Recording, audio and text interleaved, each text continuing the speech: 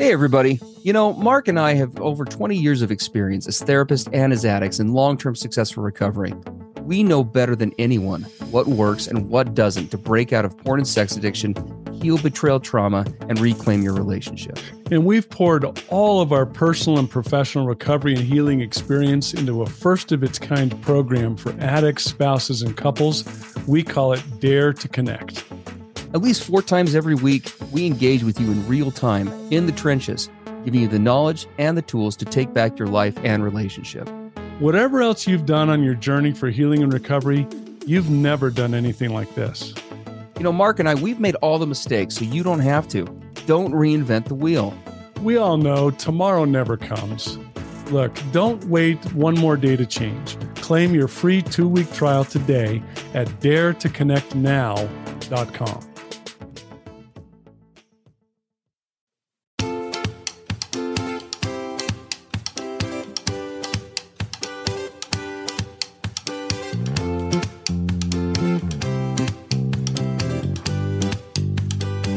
Hey, everybody.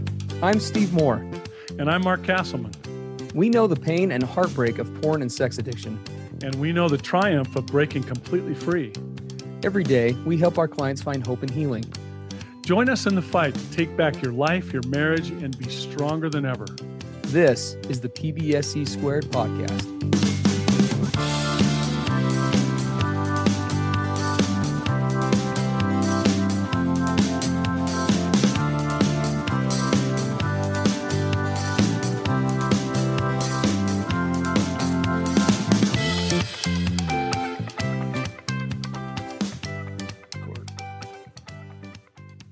So as we're talking about, is it time to shake up your recovery and your healing? As I think about that, I think way back to when I very first started to get into recovery seriously. And my first mentor, Dr. Paige Bailey, who was just an awesome, classy, world-renowned neuropsychologist, took me under his wing. I spent 3 or 4 years training under him, and he really tried to just make me an expert in all things addiction and the brain, right? What is going on in the brain? How does it work? I mean, he was just phenomenal. And out of that whole process came my first book, The Drug of the New Millennium, the brain science behind internet porn addiction. And that tells you how immersed I was in it and how far I had come. Here's the crazy part. After all of that, I'm an author. I've written a book about it. I was still in addiction. Mm-hmm. Yeah. And right? Information is not the key. It doesn't matter how much you know, right? And here's the funny part. Well, I guess really not funny, kind of tragic if you really think about it. So I would have a relapse and I could give you a play-by-play recount of what happened in my brain, right down to the neuron, write down every chemical, how much of it had released, what happened in my nervous system. I could tell you all of it with absolute authority. And yet I was still relapsing. Yeah. That told me, you got to shake something up here, because just because you know all this stuff, it's not helping you recover or heal. And how many times do we see that? Oh gosh, all the time, right? Right? That difference between knowledge and application, for sure. I know I've talked about that a lot here on the podcast too. It's we both have been guilty of hypocrisy of the highest order, for sure. Yes, right. Lecturing clients on the benefits of sobriety while not being that ourselves. Just sideline our wives for a little private conversation to talk about Mark and Steve's hypocrisy and duplicity. Right? They would probably just rub their hands together and just say, "Where would you like to begin?" Yeah, roll their eyes. It's very true. And it's easy for a lot of reasons to get into a place where your recovery or your healing are starting to stagnate. They're starting to slow down. Even I hear clients say, "I'm just stuck. We're just stuck. We're not making any progress." Mm-hmm. Or on the other side, it seems like they really kind of never get into the flow at all. There's a lot of ways that happens. Well, and I think that, the stagnation process, it's disruptive on so many levels. Let's just be real. It as a stagnator, as an instigator of stagnation, for different reasons in recovery. Yeah. I mean, it's frustrating for the people actually involved in the recovery process. It's frustrating for you and your spouse, but frankly, it's frustrating with anybody else involved in your recovery as well. There have been too many times in both of our careers. I know we talked before this session where sadly we had to let clients go, and it's not because we even wanted to or because it was something that we enjoyed. It was because it was simply the right thing, right? Well, clients had either, for a lot of reasons, maybe they had progressed with us just as far as they were able to. Yeah. Right. Is one reason. Another big reason is they just, they get caught kind of in this never ending pattern of they get too comfortable. It's a good way to put it, right? Comfortable, and here's the thing for those listening, a really important part for your continuing recovery and mine as clinicians is to stay in our honesty and authenticity. And when a client does come to that place and we're feeling it, to be honest enough for us to express it openly. Yes. In a very raw, real way, because it would be very easy to just sort of go along to get along, kind of keep things as they are. Don't make waves. Sometimes we have to make waves and say, you know what, this just isn't working. Let me get you other help. Yeah. That's an important part of you and me staying healthy. Absolutely. Yeah. Recovery works best when everybody in the recovery relationship, you, your spouse, your therapist, your sponsor, right? All those people are exhibiting the same communication traits. Yep. There's transparency, there's vulnerability, there's honesty, there's true love, which we talk about on here, right? Telling people what they need to hear versus what they want to hear. That all makes up a solid recovery plan. So there are a lot of things that lead to or that can contribute to the stagnation, right? Both causes and results. One, which is one of the scariest, is burnout, for sure. Oh my gosh, yes. If you're spending all your time, I've worked with too many couples who unfortunately will get to my office where they have spent really sincere, solid effort in the recovery process, but working on the wrong thing. Mm-hmm. They're trying to work on step 5 of the process when they've skipped steps 1 through 4 for whatever reason. And they just spin their wheels and progress is really slow. They become discouraged, right? We kind of tap out, max out, and it just makes when we finally get on track that much harder. So that's definitely a risk. A big symptom or a common cause of stagnation can be a lack of commitment or follow through. Yes. I know this will be gravitationally shocking, but addicts have a hard time keeping commitments. And you think for a lot of different reasons. And spouses even, from a trauma perspective, there's research to show reasons for that, anything from memory loss to all sorts of things. And so lack of commitment or follow through, you can have the best therapist, for example, on planet Earth, but if consistently week to week, he's not setting goals with you, which by the way, if you're not getting goals each week in recovery, that's a real problem if you're in a therapy relationship. Yeah.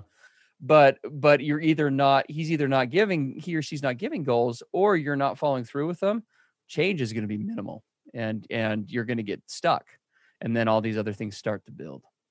Yeah. So if you find yourself, and this is where self-awareness, mindfulness comes in, if you find that you're having a resistance with making commitments, if you're not wanting to follow through, right? If you're hemming and hawing and rolling your eyes when the next assignment comes, it's a real signal to stop and step back and find out what's going on with this. Why is this the case?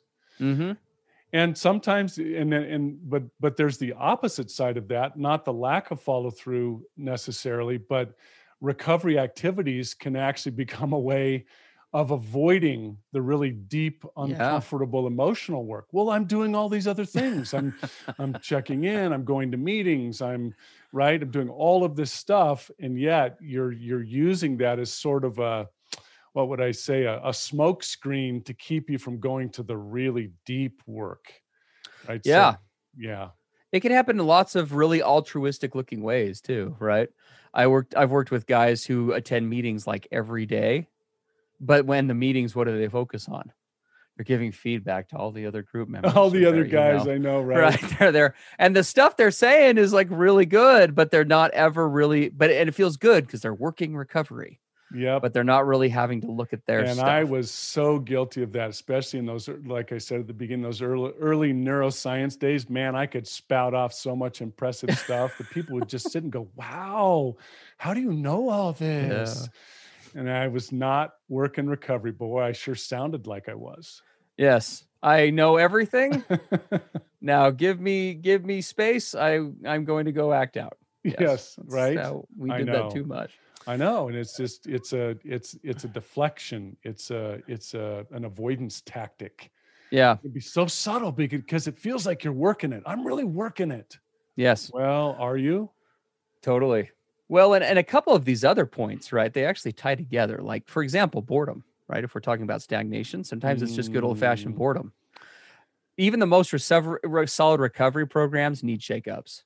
You can be working the best program possible, but one, because your brain's going to get bored, but also just as importantly as the recovery needs evolve. Your recovery plan needs to be evolving as well.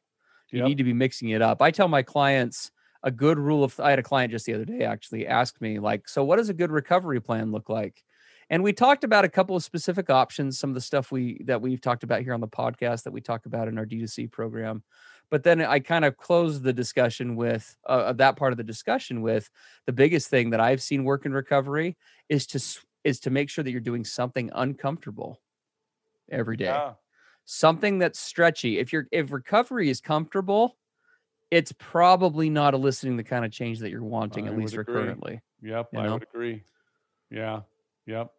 So yeah, but oftentimes what do? We allow our emotional discomfort or our pain avoidance. Again, I know this is shocking that any of us would have pain avoidance, but we allow those parts of our brain to override doing the actual emotional heavy lifting or doing a less vulnerable version of it, right? Or whatever the case is. And this plays out not just in recovery with one's individual self, it plays out with couples. For everybody listening, what subjects do you have out there that probably need to be talked about, but that you rarely, if ever, do? Right? You communicate so well in so many areas and so many facets, but there's like those 3 subjects that come up that it's like persona non grata. It's just like, no, you can't, it's really awkward or uncomfortable. And what do? Unless we're forced to look at them, we tend to avoid those things, and that sets us up for stagnation as well as all sorts of stuff in recovery. That's not good. And we get to the place in that where just activity for the sake of activity can start to take on the appearance of the hard work. Mm-hmm. But really, we have to step back and we have to realize we're using it as a deflection or avoidance tactic. Well, but we're doing our couple check-ins every day. We've been doing them every day for 3 months. Well, but have you been really, like you said, but have you been checking in about these 3 topics? Yeah. Well, yeah. Well, the other 73, but not those 3. Yeah.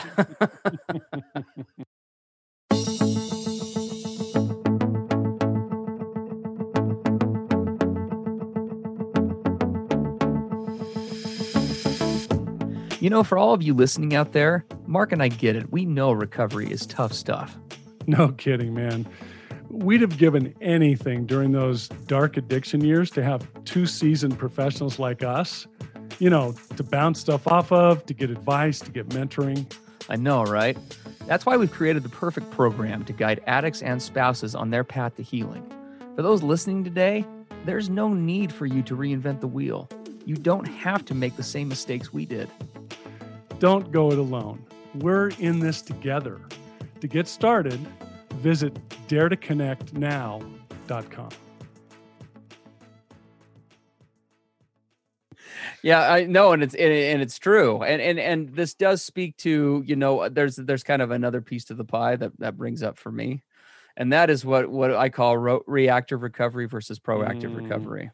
Yes, this is this subject is so much bigger than any podcast episode. It's going to be gets kind of on my docket of one of the first things to cover in depth on our Dare to Connect program when we launch on May 1st. But but suffice it to say, if we give the real shortened version of that, right? Too many of the clients that I work with, both addicts and spouses, find themselves falling into a pattern of really busting tail in the recovery process, so to speak, when the heat is on.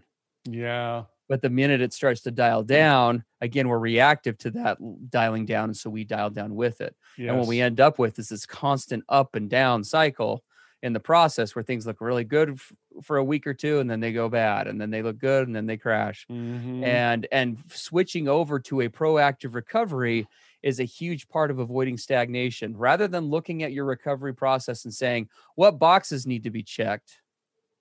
What if we tried looking at our recovery from, what's one way I want to be better or different in this marriage today? Mm-hmm.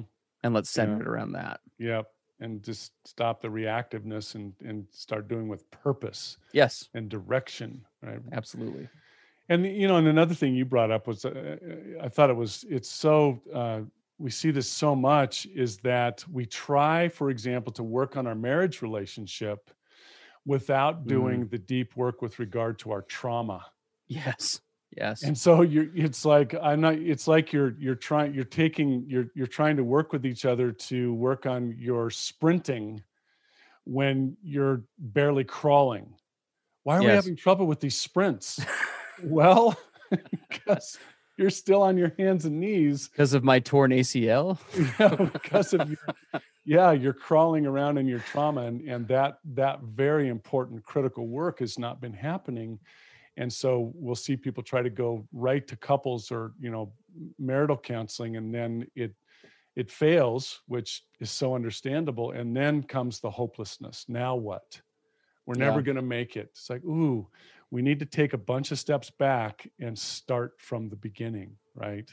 Yes. We see that a lot. That will often, stagnate it or stop it in its tracks.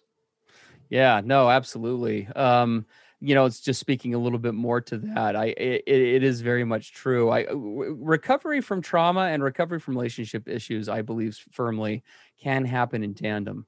Where things go wrong is when we try to, kind of like what you're saying, Mark, right? We overextend on the areas that require the foundational footing. And we try to do things in recovery that don't have the trauma recovery or the shame resiliency, frankly, chops to kind of back it up. Right. And ends up sabotaging all the time. Another component to this, and we've all got this. Everyone's got one of these in their recovery circle, if they're honest. There's always someone to ferret out. Having members of your recovery circle, your recovery support system. Let's do the G-rated version. This is a Christian podcast. This is not how I used to say it in my drug addiction recovery groups that I used to run, but for chemical addicts. But other people in your recovery circle co-signing on your bull crap. Yes. People who are always agreeing with you or reinforcing incorrect thinking, either because they don't want to confront or whatever the case is. And so I've worked with clients like this, and from a therapist's perspective, it's incredibly difficult because I'll introduce something interesting or uncomfortable or new, and he'll come back the next week and say he didn't do anything. And then he's like, well, I talked to my sponsor, and then I talked to these 3 guys in recovery. And obviously I'm not knocking on sponsors or guys in recovery at all. But if you're surrounding yourself with people that are just going to be yes men or yes women in your recovery, you're doing yourself a disservice. Right. Or if you're surrounding yourself with people that are just going to stay in one rut. Yes. one particular way that they come at it, and so I had a group way back when where we as guys just sat around and kind of turned into a wife bashing session. Yeah. All the things she wasn't doing and this and that. Right. And you're getting completely off the track of why you're there and what it is that you're supposed to be looking at. Yeah. It'd be very easy to get into a myopic kind of group and circle. Right. And so we get into this place, then we say, okay, so how do we shake it up? How do we shake up our recovery and healing if we're finding that there's this stagnation or stuckness or progress is slowed down? And what do you do?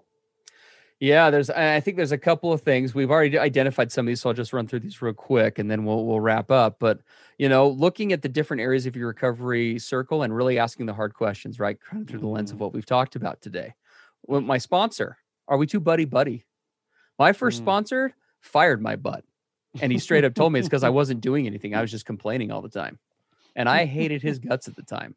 But I was so grateful for that, right? Same thing with groups. You talked about that. Different skills or activities. Swap something out in your recovery. Mix it up. You know, I share with clients often. I'm very active in my faith tradition, but I've told even the leader of my congregation, much to his chagrin, I'm just very open about the fact that sometimes I mix it up and I just go for a hike instead of going to church. Right. Because that's what I need that day. I don't need all the other dynamics coming with it. I just need to get close to God one-on-one. So that's just an example. Obviously, Mark, you talked about these therapists or recovery groups going stale or stagnant, and that can happen for lots of reasons, right? Therapists, not all therapists are created equal. Some are better at confronting, some not so much. Some maybe like me, maybe confront a little bit to a fault and are less sympathetic. I'm getting better at that. Mark is rubbing off on me. We're rubbing off on each other. So we are. But the big thing is going to be getting uncomfortable. So the assignment this week, right, is going to be look at your recovery regimen as it stands, okay, and pick the most quote unquote stale part of it, okay. Whichever thing that you've been doing, where if you're really honest with yourself, it's just tapered out in terms of what you're getting from it. And mix it up, right? Swap it out for one of the most avoidant or uncomfortable activities from your list where people have told you before to do, and you're like, well, I don't want to do that. And this is for those in recovery, or if you're in betrayal trauma healing and you're finding yourself stagnating or being stuck, look at this as well. Yes. What are some ways you can shake it up and mix it up? Or there's some uncomfortable places that you've maybe been postponing or avoiding that you need to look at? Are you perhaps, and we've talked about this, especially for spouses, are you not being selfish enough in your healing efforts? And that sounds weird to say that, but there is a place for really focusing on me, right? Sort of like being on the airplane and the low oxygen warning goes off and the little masks pop out. Whose mask do you put on first?